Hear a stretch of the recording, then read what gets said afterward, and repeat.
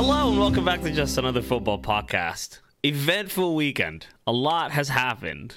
The League Cup final in England and in Scotland, in fact, was played today. The final went maybe an hour ago or so. Wins for Man United and for Celtic. And a lot more things. Chelsea being bad again, Liverpool being bad again. And a few more personal stuff, which we'll get it stuck into straight away. But Harry, how are you? How are you feeling? How are you doing? As you said, kind of an eventful weekend. A lot of it kind of involving, the teams around us in the table rather than our game, which I didn't watch it. It was a 3:00 kickoff on a Saturday, so obviously I was following the blackout on a Saturday and definitely didn't stream it on, a dodgy platform or absolutely Fire Stick or anything like that. Nope. So I stuck to the rules. So we can't talk about our game this weekend because I didn't see any of it. Doing all right otherwise. What an episode weekend, as you said. What an episode this is going to be. Absolutely, mate. And I was out all Saturday watching the Dinamo Tbilisi game in the morning, Philadelphia Union game at night, because the season in Georgia and in the United States opened on the same day. That's Saturday, which was yesterday as we record. Two wins. It was a double-dub day. It couldn't have gone any better. Dinamo Tbilisi, the title holders, re-announcing intentions. It was a good, comfortable win. Few wobbles, but we got through it at the end pretty comfortably. And the Philadelphia Union winning 4-1 in a massive opening day for the MLS, not just because it's the opening day of the season, the biggest season of all time, because it just gets bigger every year, but also because of this Apple TV deal, which we'll get into at the end. I like it, I hate it, and we'll get stuck into it more. But I had a great day yesterday. I'm under the weather today just because of how exhausting it ultimately was. The game was played in 20-degree Fahrenheit temperature or whatever it was. But we'll get to all of that in the end, because we leave the best for last. And Philadelphia Union are certainly the best team in the MLS right now. Okay, League Cup final. Dreadful game. So bad. It was a bad game, but what I would add is they normally are. Not just League Cup. I generally feel like a lot of cup finals don't end up being great games because ultimately, especially one like this where you've got two teams that, by Man United standards, not winning a trophy for 6 years, and obviously Newcastle are on one that's, spans longer than half a century. Yeah. So, there are going to be nerves. It means a lot to probably a lot of these players going into it. It's a cup final at, the national stadium of the country. And it doesn't feel like you ever get a game where both teams are kind of going at it and really fully at their best. And that was kind of what it was here. And it kind of went how I expected it to go, really, which was both teams are fairly well organised. Newcastle have gone off the ball a little bit, and they just haven't got a goal threat at this moment in time. They're really struggling to break teams down.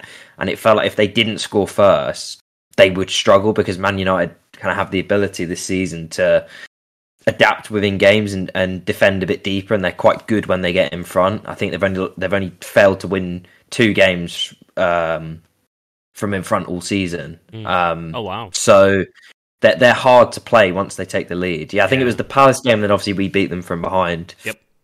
3 days later, they're a hard team to play. They're good front runners, basically. I think. And Newcastle, when you look at them, I don't think they're a team set up to come from behind. So it felt like they needed to score that first goal. They had a couple of half chances here and there before Man United scored, and I think once they did, it was a bit of a procession, kind of the way it went after that.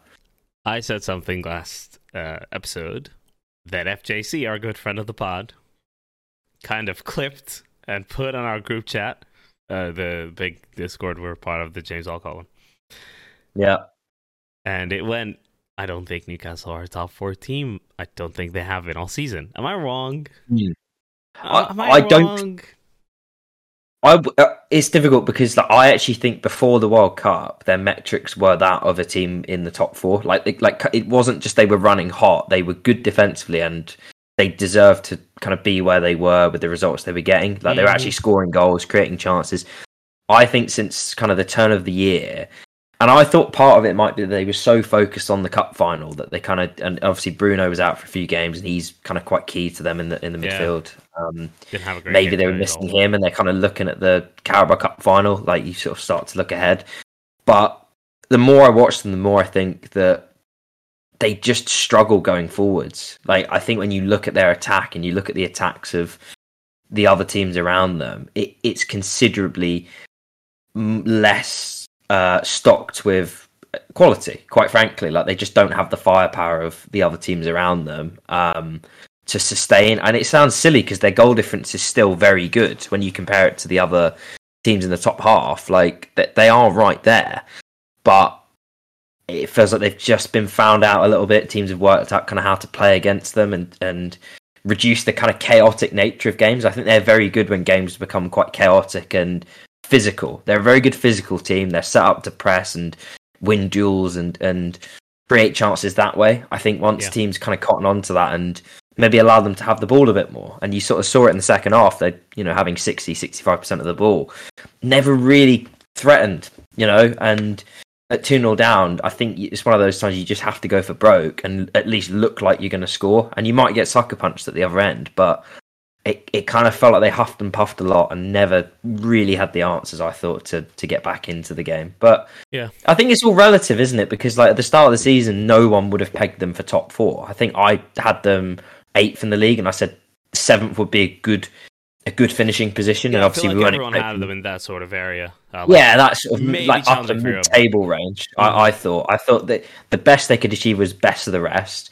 Mostly because I didn't think Chelsea and Liverpool would be kind of as all over the place as they have been, but also just because I thought I looked at them last season, and yes, they went on a great run after Christmas, but it felt like they kind of rode some very good momentum in that time. And can you really sustain that over a season and get enough points kind of when it matters, rather than they quite quickly got themselves out of the relegation zone, and then it just became like, how high can we finish? There's not much pressure on that kind of when you're in that mid-table region where you're not going to get relegated, but you're also kind of you've not got the pressure and stigma of a European battle. You kind of it's quite a nice zone to be in, I think, kind of every week. And that's what they kind of have managed to achieve from February onwards last season. So I think they'll still be fine. I think when I look at the table at this moment in time, they're 5 points in front of Liverpool. They're 2 points in front of Fulham. And then there's a bit more of a gap to Brighton, albeit who have a game in hand, and Brentford. But if they get into, say, the Europa League, finish 5th or 6th, you can't say it's been a bad season for them. No, absolutely not. And I think it's all about kind of, relative expectations. So it'd be disappointing for them, though, because that wait for a trophy, that was the other thing sort of I was thinking about this morning. Like, I remember when we went 9 years without winning a trophy, and we got to a few semi-finals and finals in that time, and you could really tell there was kind of mental scarring. Players were feeling the pressure. Like, they really wanted to end that drought. And kind of the longer it goes on, the more pressure there is to kind of just get it done and win a trophy and get the monkey off your back. And when you look at that today, and Man United had it, to a similar extent with the 6-year thing for their standards. You look at those Newcastle players today, it's a huge burden to carry, and it's your first kind of opportunity at it. You don't really want to be coming up against a big club like Man United. It's one of those, you want to get to the final and be playing a team that you should beat. But I remember when it was like that with us when we played Hull, and even in that game we were 2-0 down and like really made hard work of what was quite an easy game. And then funnily enough, the following year we got to the final and played Aston Villa, who were similar caliber opposition in terms of league position. I think they finished 17th that year, and Hull had finished 18th or 17th the year before. So it was sort of similar, but we beat them 4-0. Yeah. And it was just because we'd got the monkey off your back, and you sort of, okay, there's less pressure going into it. You've bucked the trend, and now, it's just an opportunity to keep winning trophies. Yeah. And I think that's the thing in Newcastle. They'll have to like grind it out, I think, to get that first trophy. Yeah. And once they do, I think they'll be fine. I mean, I don't want them to be, obviously, kind of from a rival perspective, but obviously. I think that's where the hard work will be. And I think that's why when you speak to their fans, they probably said they would take the trophy over finishing in the top 4, even if top 4 kind of springboards you a bit more. Getting that monkey off your back in terms of winning a trophy, it's a hard thing to do when you've gone so long. I don't think people probably appreciate that. Kind of, we support clubs that in theory, are supposed to win them. Yeah. You know, and Newcastle gone that long without winning one, so it's going to be tough for them. But I think they'll be fine the rest of the season. It's a bit like when Liverpool went from 2012 to 2018 without winning a trophy, played the Champions League final, got beat pretty comfortably, albeit the solid carry stuff. But it was still, Real Madrid. But I think sometimes you do have to lose. Like, you have to come close. Like, we lost a cup final to Birmingham, for goodness sake. Like, and they got relegated that year. Yeah. 2011, I think it was. They got relegated that season. They got relegated that season, and it was like, how on earth did we lose to these guys? We beat them easily in both league games. They got relegated, and yet it was just madness on the day. And I feel like it will be like that with Newcastle. They'll probably get another opportunity. Maybe it'll be against the team they're supposed to beat, but I think it will be hard work until they kind of get it over the line. And I thought it would be tough for them today because it feels like they've gone off the ball and Man United have kind of gone the other way. They've been slowly getting better and better, and it kind of felt like the game came at crossroads for the two sides. Had it been a couple of months ago, I think it would have been a different game, but it's all, given Newcastle's speculation at this point. Recent form and everything, given the lack of goals lately. But they still have conceded only 15 goals all season, which is just impressive. Like, I can't remember many teams doing like that ratio of goals conceded per game being that low. Maybe the Liverpool when we won the league, maybe that season was the close example, but I don't see that often. So. You know what? Well done to them for getting this far so far. We'll see where it kind of carries them. I have a feeling that Liverpool. Let's talk about Liverpool and their kind of trophy down, getting to that final, and then winning the final next season, and then winning everything, like winning a trophy every season from then on until this season. And Liverpool is a bigger topic in terms of that. Collapsing, which I do want to get into this episode if we can, because obviously lost 5-2 to Real Madrid and drew 0-0 to Crystal Palace, and it's the slight glimmer of hope, of optimism, where I was saying Newcastle haven't been top 4 all season, and Tottenham are top 4 by default, and we could really jump ahead of them. That slight glimmer of hope just crashed this week. But we are still in a better place than Chelsea. Now, let me kind of showcase something Opta put out there for their attacking performances from this calendar year. We're in the end of February. Today's February 26th. So we've passed 2 months of the year 2023. They have scored 4 goals. 4. Yeah. From 13.5 XG, which is still bad in 11 games. Like, that's super low. It's just above that's 1. A goal a game. Yeah, 1 XG per game. 4 goals. 0.1 XG per shot overall from 136 shots.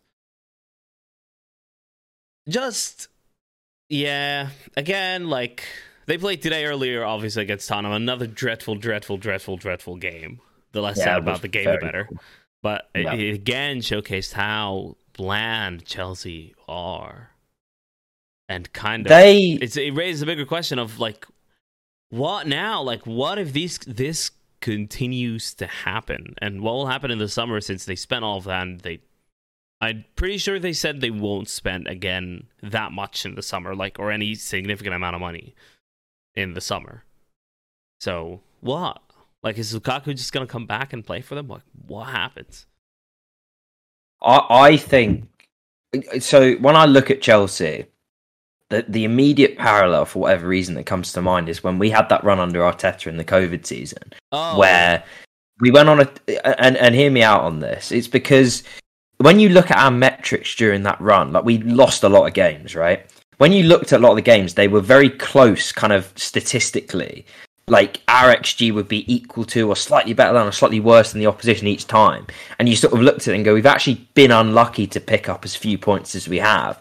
But the problem is, when you're getting 1 XG or 1.1 XG or whatever it is in that period that Chelsea have had per game, that is low enough over kind of a sustained period to look at it and go, okay, you're unlucky to have as few points as you do, but you're leaving it open to chance. Like, if your XG is kind of equal to or slightly better than the opposition's each game, that's not significant enough of a buffer to look at it and go, we're unlucky. You're leaving it open to kind of a variance each time. And when I watched them, like, don't get me wrong, they weren't much worse than Tottenham today. Like, it was kind of and they weren't much worse than Southampton last week. And they probably should have beaten West Ham. Like, you go through all these games, they're quite tight games that they're drawing or losing by the odd goal.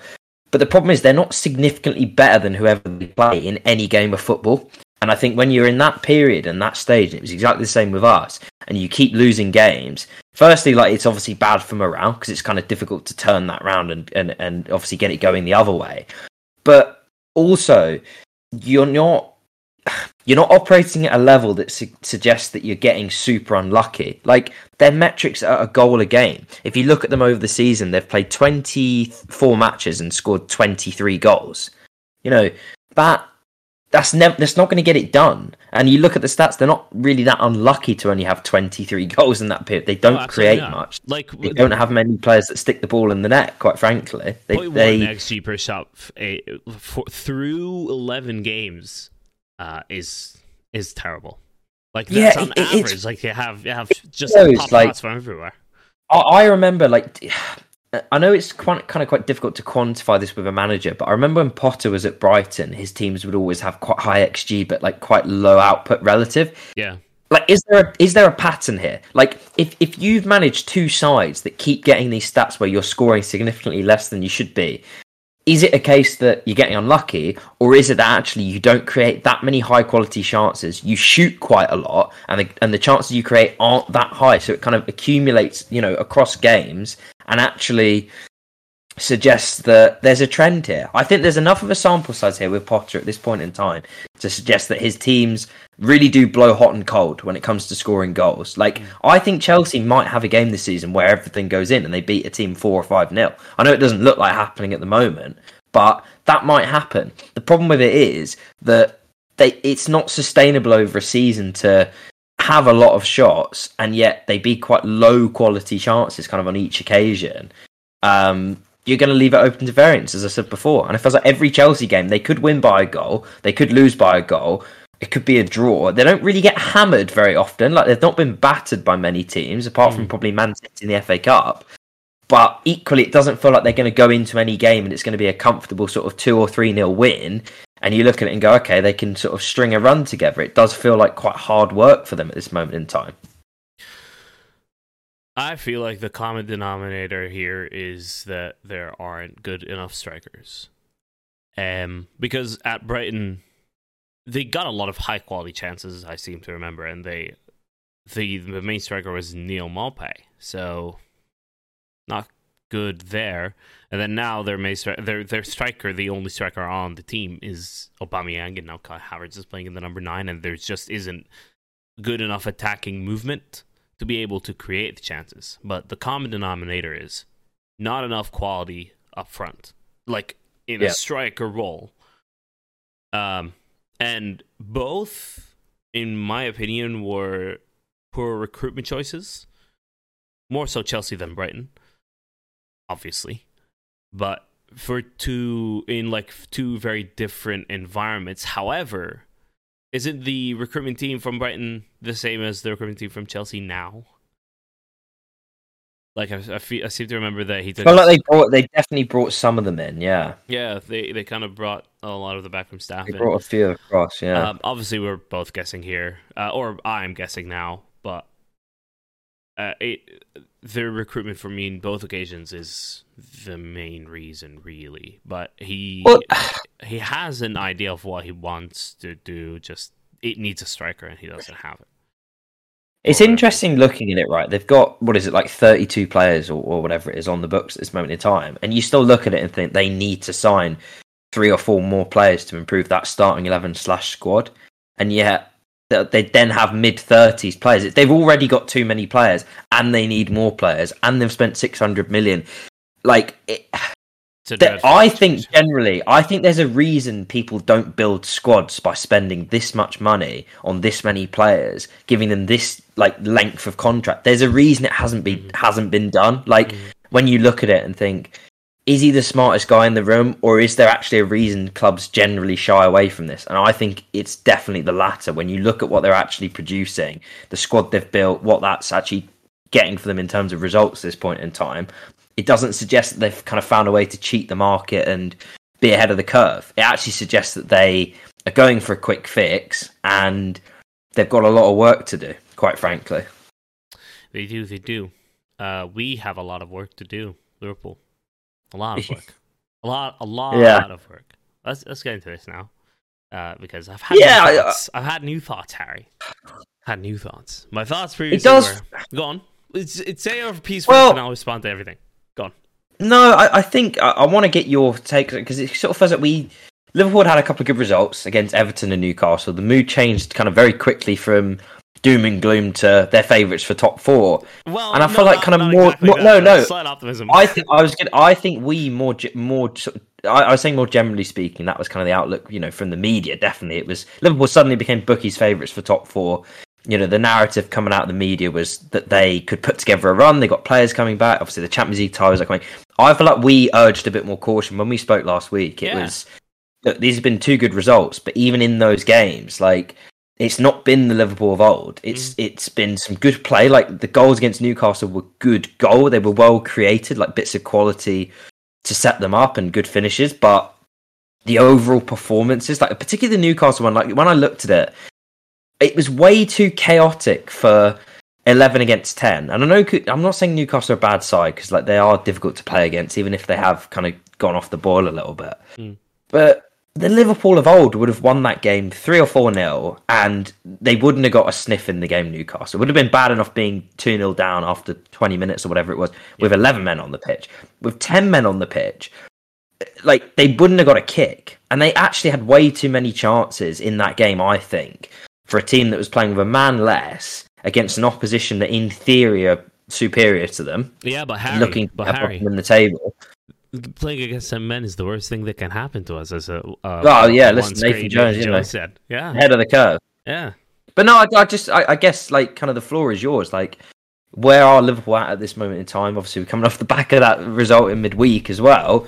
I thought there might be a reaction. Like, there wasn't really. Like, it was a damp squib of a 0-0 in truth. Where are they at this moment in time? A damp squib of a 0-0, but that came after the 5-2 defeat to Real Madrid.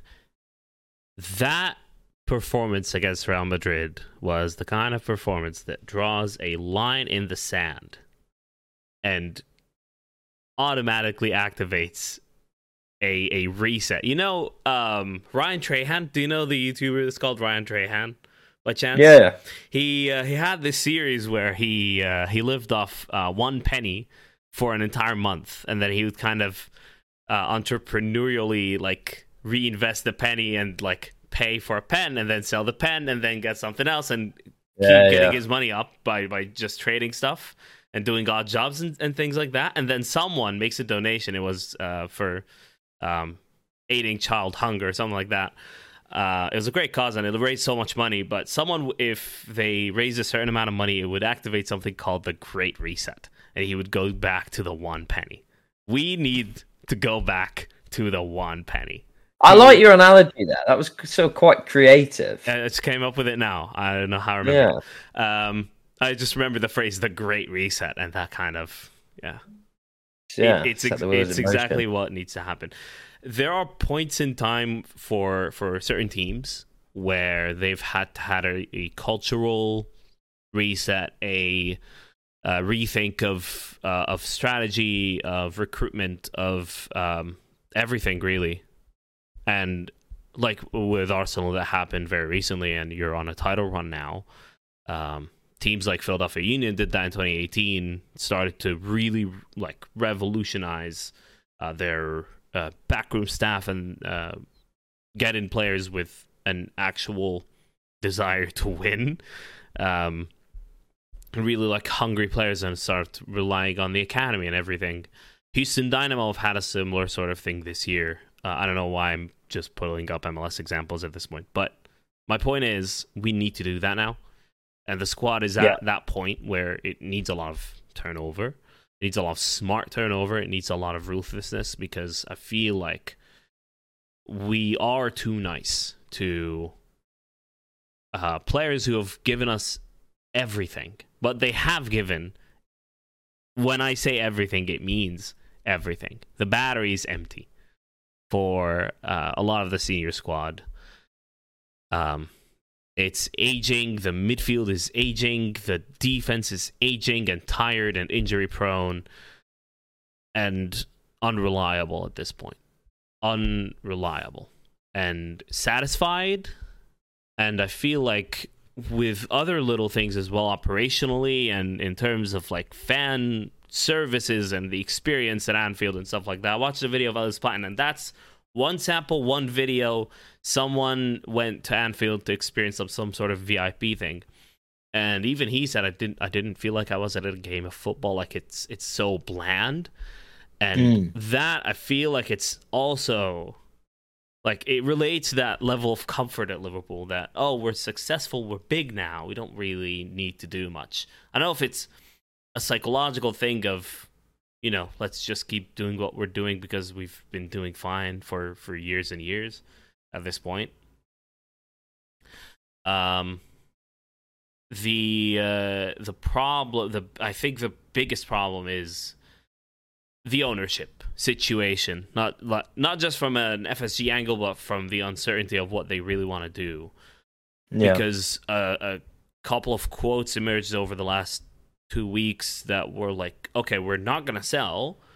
And Liverpool is a really good source of growing revenues.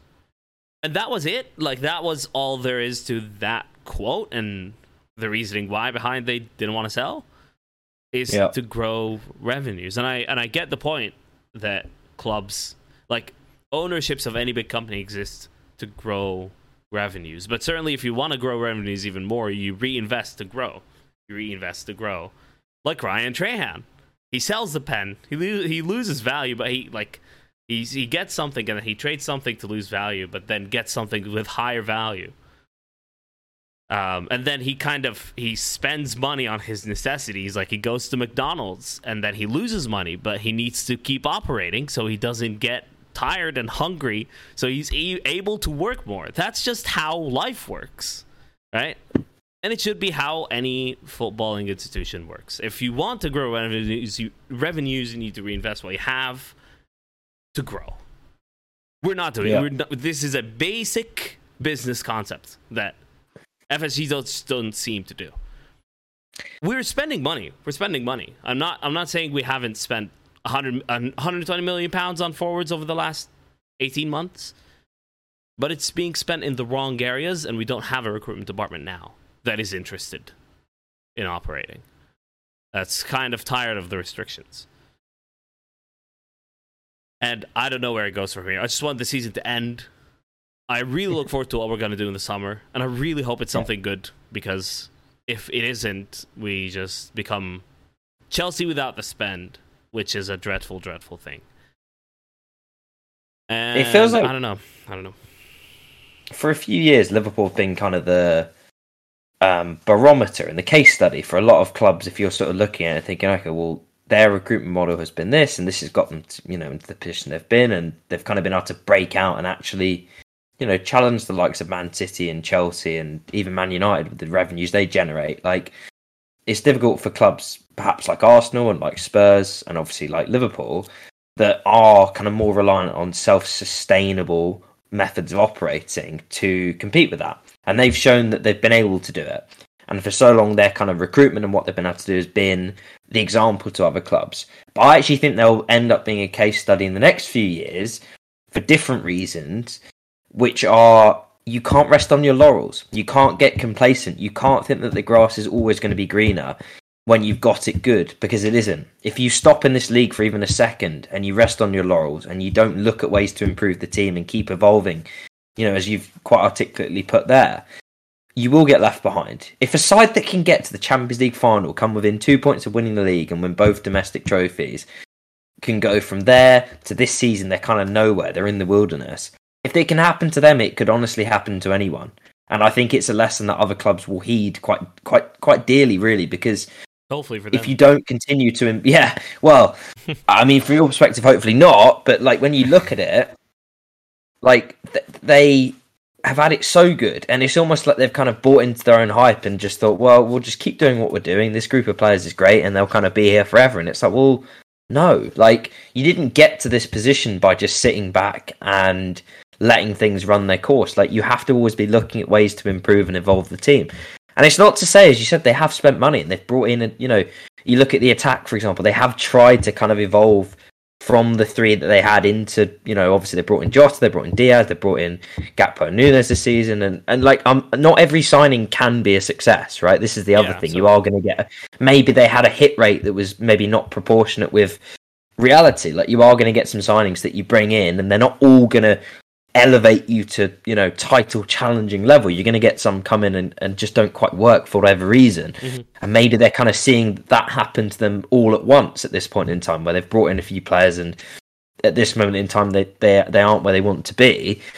But in other positions, and we keep coming back to it, in that midfield, as the age profile of it has continued to grow year by year, and that was the bedrock, I think, for the way that they've been able to play. I know that obviously they brought in Van Dijk, they brought in Alisson, and the attack is the attack. But the bedrock was always, for me, the functionality of the midfield that set the tone and allowed the other players to play the way they do, particularly going forward. The fullbacks and the front three are able to play as high up the pitch and make as much happen in attack because you've got three athletic, hard-working, tenacious, whatever word you want to put to it, midfielders that do that side of the game.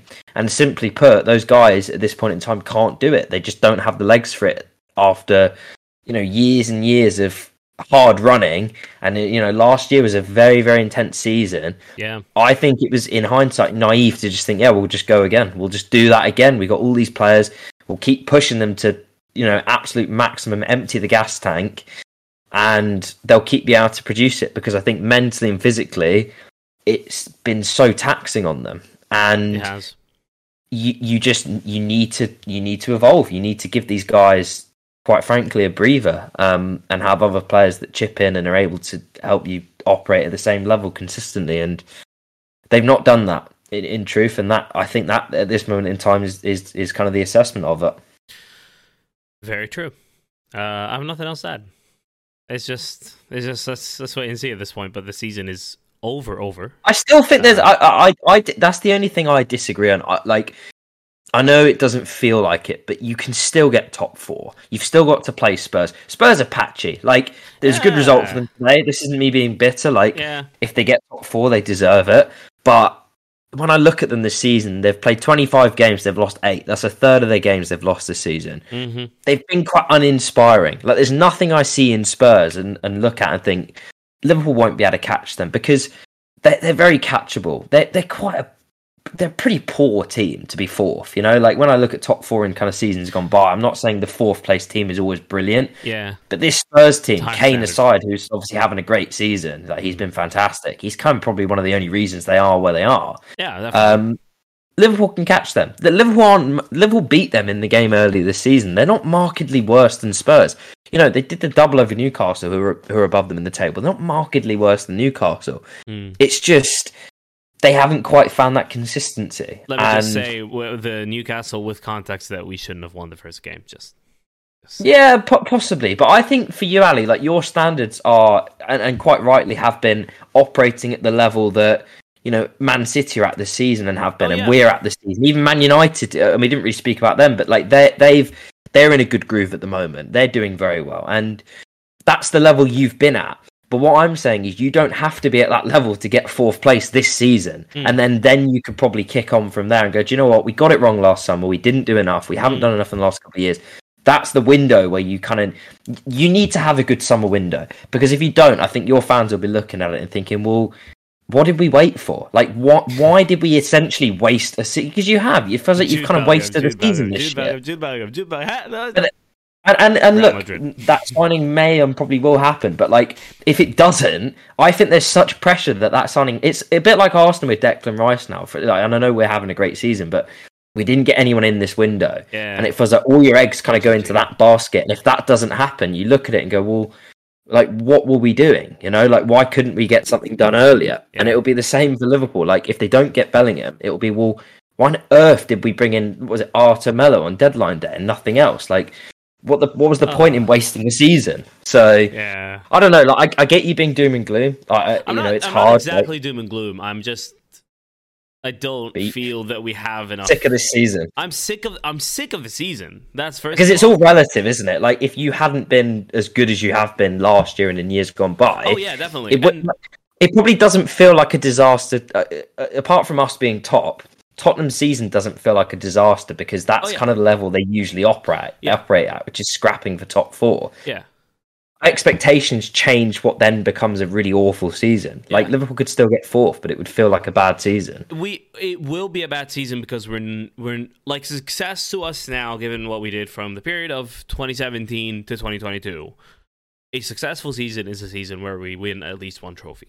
Like, that's the reality now, and we haven't done that, and we haven't done that because of recruitment errors, like big recruitment errors that are completely avoidable, and wide, like, spread fan discussion warned of that. And it's only fan discussion, but it turns out the fans are right, you know? That is why I'm really negative about Liverpool. I am. Do I think there is a chance of a top 4? I do think so. Not big. Not a big chance. But there is. But I think the main reason why I'm this negative is that all of that was avoidable. And we could have had a much, much better season if it weren't for just very avoidable mistakes and more action, more proactivity, more people doing their jobs, man. Mm-hmm. You know? Yeah. I don't know. No, I get it completely. Liverpool, and everything is relative. Like, I'm speaking as if it's like there are clubs out there in the pyramid that are like barely existing. Like, it's all. I'm spoiled. Like, boo-hoo, we're 7th in the Premier League. No, we all are. We all are. It's all expectations, and it's relative to that. Quite frankly, exactly. At least our neighbors. Down the other side. I thought you might somehow get that one in there. To be fair, they're going down, aren't they? They're going down. I'm very reluctant to say it because we've got them in midweek and they've already beaten France. Oh, wow. We've got them in midweek. I know it's mad. We feel like we only just played them, but we've got them again with that rescheduled game from September. Mm-hmm. It really pisses me off, actually. Like, firstly, the fact that they beat us, and then I know they beat Leeds, but like, they've been crap since they beat us in the games that they've played. Like, even the game they won against Leeds, it was a terrible match of football. It could have easily been 0-0. Calvert-Lewin plays against us, like, looks the bollocks for 70 minutes, and then he's injured, doesn't play a minute since. It's just like, it's so typical. Like, I look at that game in hindsight, and it's just kind of like the perfect storm. Like, we basically walked into a buzzsaw that then the power just gets switched off kind of after we've been through, and it's like, honestly, I do think we'll beat them at home. Like, don't get me wrong, we should absolutely wipe the floor with them. Yeah, but like, looking at them, they are dreadful. They basically can do one game plan, which is what they were able to do against us. Like, double up on wingers, be compact, have athletic midfielders, set pieces, be direct. Like, it's all that sort of stuff. Like, it's pretty traditional, Sunday league stuff. There's more context to it, but that's basically it, yeah. But, like, they can execute that game plan. The thing is, you can't do that against, like, poorer sides because they'll come and the onus will be on, you as the home team to kind of beat them, especially Emery's Villa, which...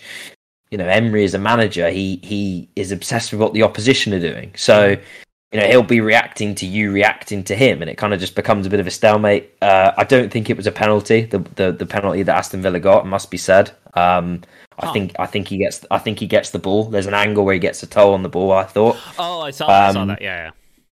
Yeah, I think it was a bit harsh. Yeah, but even still, they are poor, and they're definitely in it. Like, I when I look at that relegation scrap at the moment, it's really interesting because, we played Leicester on Saturday. They were, I think, 13th or 14th when they kicked off. They're still 14th, but they're only 4 points above Everton, who are 18th. Mm-hmm. Like, all the way up to I can't believe Nottingham Forest are 13th. Like, they've been pretty good at home. They've had a few good results at home, and suddenly they're midway up the bottom half of the table. And West Ham wiped the floor with them in that second half. And West Ham battered them. Yeah. Like, they've been really poor away from home, Forest. Like, I think the only thing keeping them afloat is the fact that they are pretty solid at home. Like, they seem to grind out some results, because on their travels, they've been absolutely I don't think they've got an away win all season. They've been absolutely diabolical. So, you'd say they're still in the relegation battle. I think it's sort of... I know West Ham are down there. I know Wolves are sort of down there. And I know Leicester are down there. I don't think any of those three get relegated. I think they've all got enough quality kind of in different ways. I think Forest are in it. I think they're the team that could get dragged down, and then I think it's the bottom four that are there at the moment. I think it's 3 from that 5. I think the 2 you'd kind of definitely look at and say bang in trouble are Southampton and Bournemouth. Mm-hmm. Obviously, Southampton lost to Javi Gracia's Leeds on Saturday. Got their first win since Bonfire Night, which they bloody needed. Hold on, what? Yeah, that was their first win since Bonfire Night. 5th of November was the last league win. 5th of November, okay. You know Bonfire Night? No, not familiar.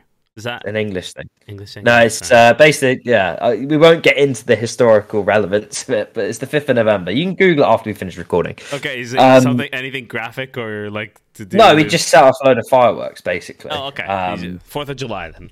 It's just yeah. If you want to put it, there's a bit more to it than that, but okay, cool. I think it's the bottom 4 plus Forest who could get dragged down into it. And I think it will come down to kind of Everton and then the 2 that will, at this moment in time are above them. They're in trouble, Everton, because I don't see where there's enough goals in that team. You talk about Mope at Brighton earlier. He's obviously playing for them at the moment. He's scored 17 goals. 17 goals. He's absolutely dreadful. Like, he really is just a terrible footballer. Like, and I know I risk saying this ahead of playing them on Wednesday, because I'm sure he'll be as, annoying to play against as he usually is. Clip but that. I mean, he's just an awful footballer. Like, like this, he's absolutely dreadful, quite frankly. So it's so funny. Yeah, just exists purely to annoy Arsenal fans, quite frankly. As do Everton Football Club. So they're well in the relegation battle, no doubt about that. I don't think it's been kind of Dyche comes in and they win a few games and they're out of it. Like they're down there for a reason. They're not very good. Okay, the results from this weekend. Everton losing and then Leeds winning and jumping above them, and West Ham taking out Nottingham Forest out of nowhere, and all of that compels me to ask you to pick 3.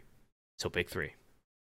As I said, I think the bottom 2, so Southampton, Bournemouth, kind of in any which order, and then I think the third.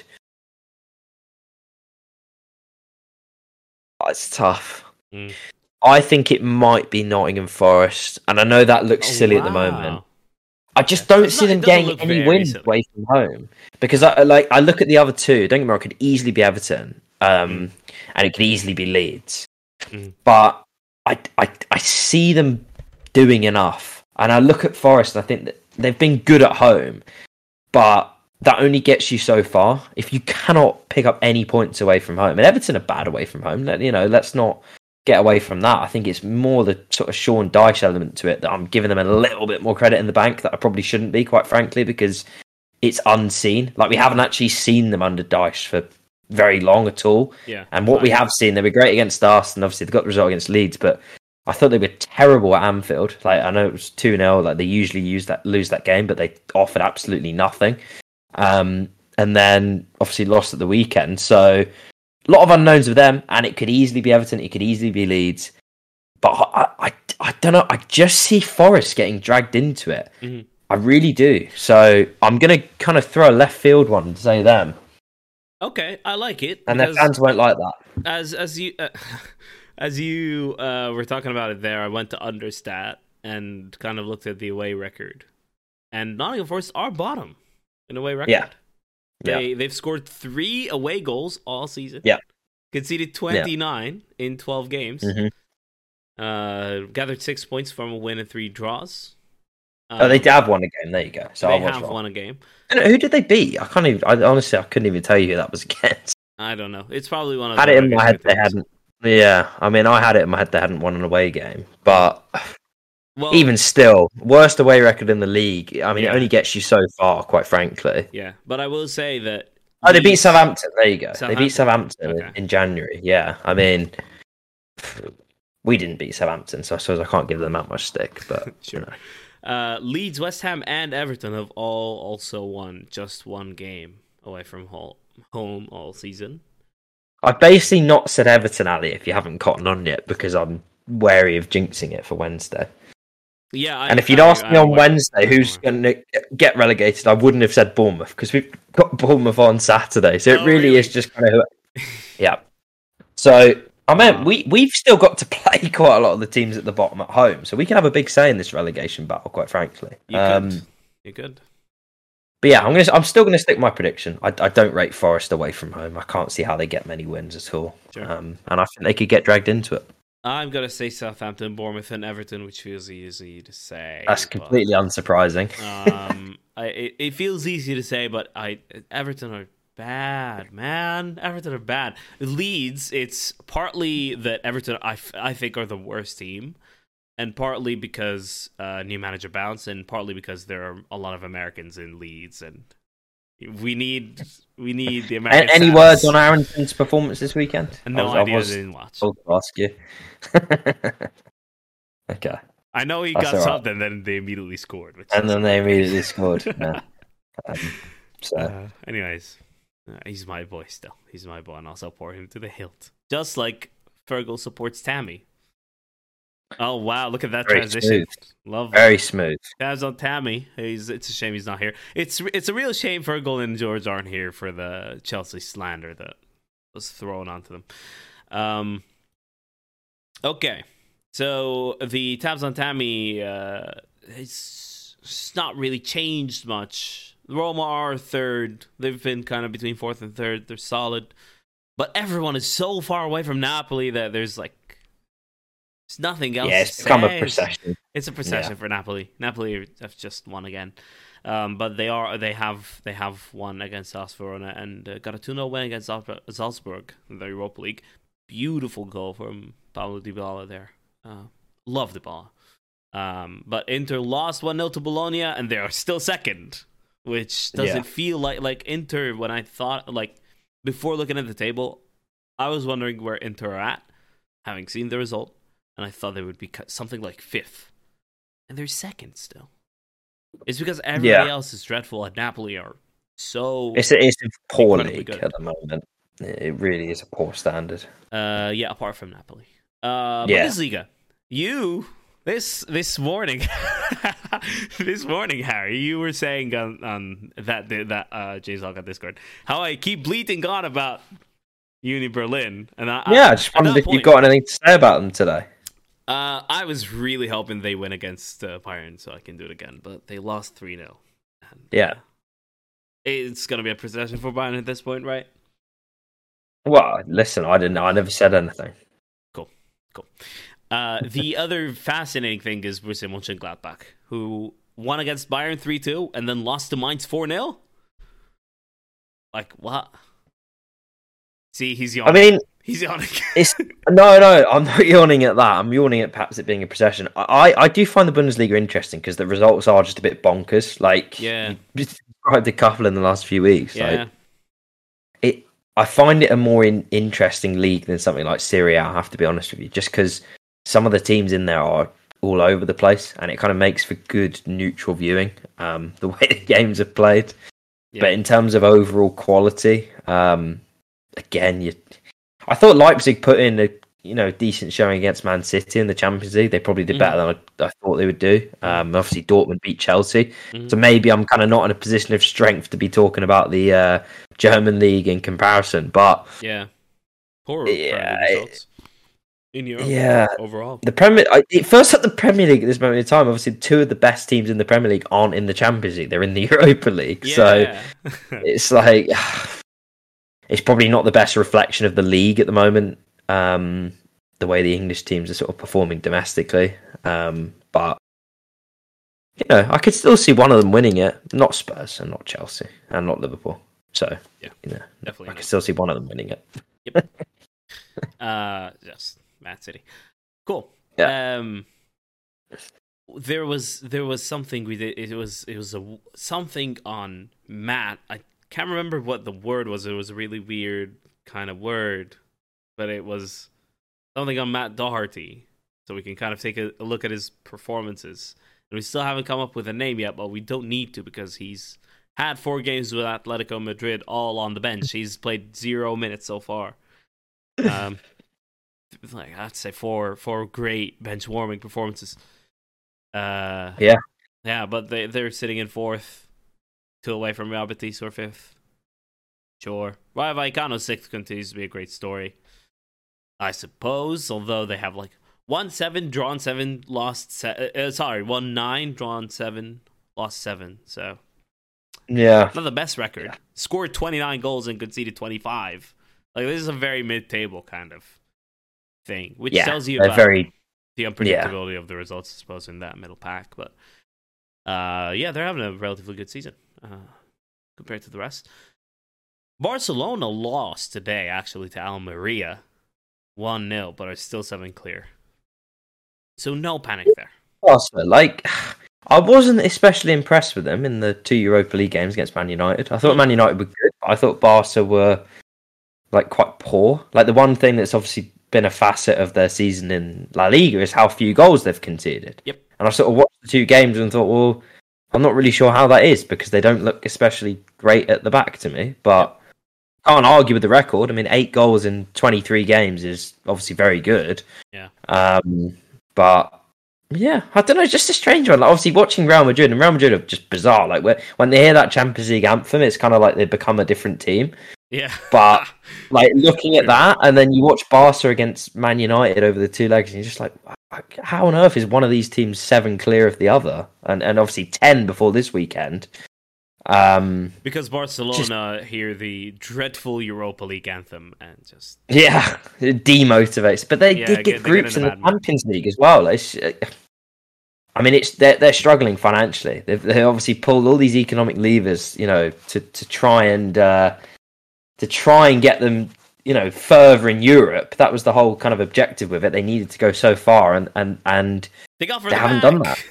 They've actually gone out of the earliest stage, I think, with 30 years. I heard someone say when they went out to Man United, because they went out before the round of 16, which in any European competition. So yeah, pretty awful from them. But I don't know, they're still doing well in the league. You can't argue with that. Horrible. Okay, so the MLS season started, as I mentioned. We're getting into the final phase of the episode, and Short King of the Week is coming up. But before that, I'll let you think about the Short King of the Week. I have my pick already. Yeah. But I kind of wanted to talk about the MLS a little bit because it is very exciting. And as I said before, I still have a couple of bones to pick with the launch of the season pass. So the story here is, for any of those unfamiliar, which I'm sure all of our English audience aren't because nobody cares about the MLS outside of the US. The story here is MLS have made they reached a deal with Apple to have all MLS games on Apple TV. Previously, there would be geo restrictions depending on, like NFL style geo restrictions, depending on where you're at. You have access to certain games not, and then there will be like multiple platforms you can watch on. A bit like England, you have Amazon Prime and BT and Sky and whatever. Here we had TUDN and Fox and ESPN, and it got confusing. So nobody could really follow the MLS. So now it was like, okay, everything is on Apple now. Everything's gonna be on the same one platform with a 7:30 local time kickoff time most of the time. Like, it's very defined, but a few problems. The production quality is amazing, but first of all. So I was lucky enough to get the season pass through my cell phone provider. T-Mobile made the pass available free for everyone. That's like a $100 value, though. So to expect fans that don't care about the MLS and watch European competitions, which is most of soccer fans in the US, to pay $100 just to follow their local league, while also having 40% of the games on for free, which is a positive thing. I don't see where they would get the revenue, where they would pay, or like where they would expect people to pay $100. Even the most dedicated of fans, which are season ticket holders, have the pass for free as well.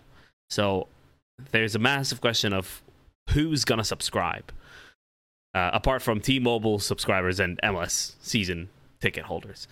But the other thing is, and I want to kind of find a reason for this, and I've failed so far. There are no highlights on YouTube. And there are no highlights that I can find anywhere else. Like, I came back last night. I want to relive the game. It was a brilliant game, brilliant atmosphere. The place was packed, despite it being super cold. And I had a really good time. Right? I came back. I wanted to watch again. I wanted to watch the 4 goals. And, you know, all the other games that I missed. And there's just nothing on YouTube. It's baffling. And then I asked on Twitter and on Reddit today, where can I find highlights? And it turns out it's on the website, on the MLS website. But not all the highlights are there, and apparently the highlights are going to be out tomorrow on Facebook. Who uses Facebook? For God's sake. Yeah. But if the whole thing with MLS, with the Apple deal, is to grow the league and attract neutral fans to the MLS. So if you're not putting highlights up on YouTube, what do you expect? I don't get it. It's not a great look, quite frankly. It's not good. Not right? a great look. You're not doing your job marketing the league if that is the case. I don't know how you expect to bring in any new audience to the game.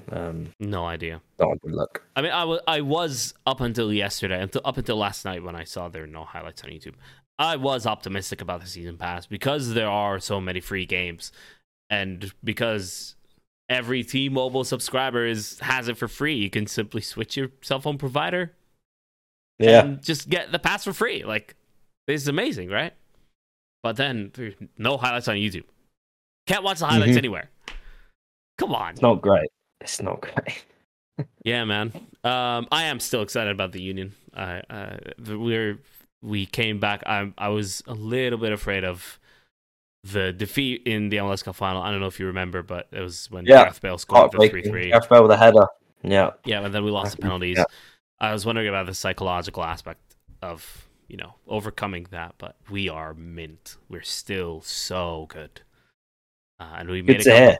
Yeah, one of your teams is doing well. Yeah, at least one of my teams is doing well. And another one of my teams that I'm Belize right now, who I started video scouting for recently, they're doing quite well too, because we also won the opening game of the season. So that's good. My shock king of the week, though, is a great story. Joaquin Torres, the 5'5", shiny, bright, new talent in attacking midfield for the Philadelphia Union. Normally, we don't buy wingers because we play a diamond. Joaquin Torres is the closest thing to a winger that we've played. He can play all across the front three. The first thing he does, and I would encourage everyone watching this episode or listening up to that point to watch the goal. Go and find yourself the goal. I know it's like you find it on the socials of Philadelphia Union. The first thing he does, comes on, the next pass is to him. He turns away, takes the first touch away from the defender. Defender catches up with him. The defender is 6'6". Joaquin Torres is 5'5". That just makes it even better. Joaquin Torres holds him up, holds the ball up with his back, and then kind of turns away, swivels around the defender, so it gets away from him. Midfielder Darlington Nagbe comes across, and he immediately sees him, and 360 Zinedine Zidane turns him and opens up the space for himself. So he turns and finds Julian Carranza, our striker, already on a goal. And then it was just the perfect pass. It couldn't have been any better. Julian Carranza didn't have to do anything at all. Didn't have to break stride. Just needs to hit it one time across goal. Fires it bottom corner. It's 4-1. Brilliant goal. One of the best I've seen in that stadium over the past year, because I've been with them for a year at this point. Just beautiful. And I was right behind the goal. It was such a privilege to witness. He is, to me personally, I know it won't be for you or for Fergal or George or anybody else, the most worthy short king of the week so far. To me, All right, personally. you know what? The I king of can't short follow kings. that. You should have let me go first because like genuinely, I hadn't thought of one. But like, even if I had, how do I follow that? Like, you've got some 5'5" guy holding off a 6'6" guy putting a It's goal on a glorious. plate. What more can you ask for? Like, quite frankly, It's so it's good. if that's not worthy of being crowned short king of the week, then I'm not quite sure what is. So, Joaquin Torres, congratulations, you've done it. Congratulations, Joaquin Torres. Well done. Beautiful debut. More to You've come, done I'm it. sure. Absolutely. And yeah, beautiful 4-1 win to kick off the season. Brilliant to see. We went 1-0 down, actually, and it was quite tense for a little while. Never in doubt, man. Never We in just doubt. ran them over. All right. Was there anything else you'd like to add, Harry, before we finish this off? No, not really. Just again, congratulations to Joaquin Torres. Yep. Chelsea are still shit. Yep. Spurs are lucky. Liverpool Man United might be quite good, which worries me a little bit. But you know, we don't need to finish the podcast on a negative note from my perspective. Yeah. And yeah, I guess that's the end of the episode. It's been a pleasure as always, Ali. What can I say? Thank you, Harry. Goes without saying at this point. Absolutely. And, all right. Yeah. Thank you, Harry. Appreciate it. And next week, Pleasure, mate. we'll be back when Everton. Yeah, we'll put those Chelsea guys, under the pump. They've dodged the episode here, as we skewer their team. But don't worry, I'm sure they'll lose again and they'll be back next week. So they look can't forward to escape that anymore. It will just exactly. You can only put it off so long. Yeah. Well, they'll have to go at some point. No, this is bad. This is not going to get any good. And it will be good content. Except the toxic positivity of, there's direction there. I didn't think the season's gonna be going good anyway. Nope. We're fine. No, it's terrible. Lucky lads, terrible. yeah. All right, Absolutely. cool. Well, we'll hopefully see Harry and George next week then. Hopefully, it's another bad result for Chelsea. Hopefully. All right, Harry. Thanks so much. Thank you everyone for watching. That was a beautiful episode. So we'll be back with more next week. Cheers. See you later. Thanks.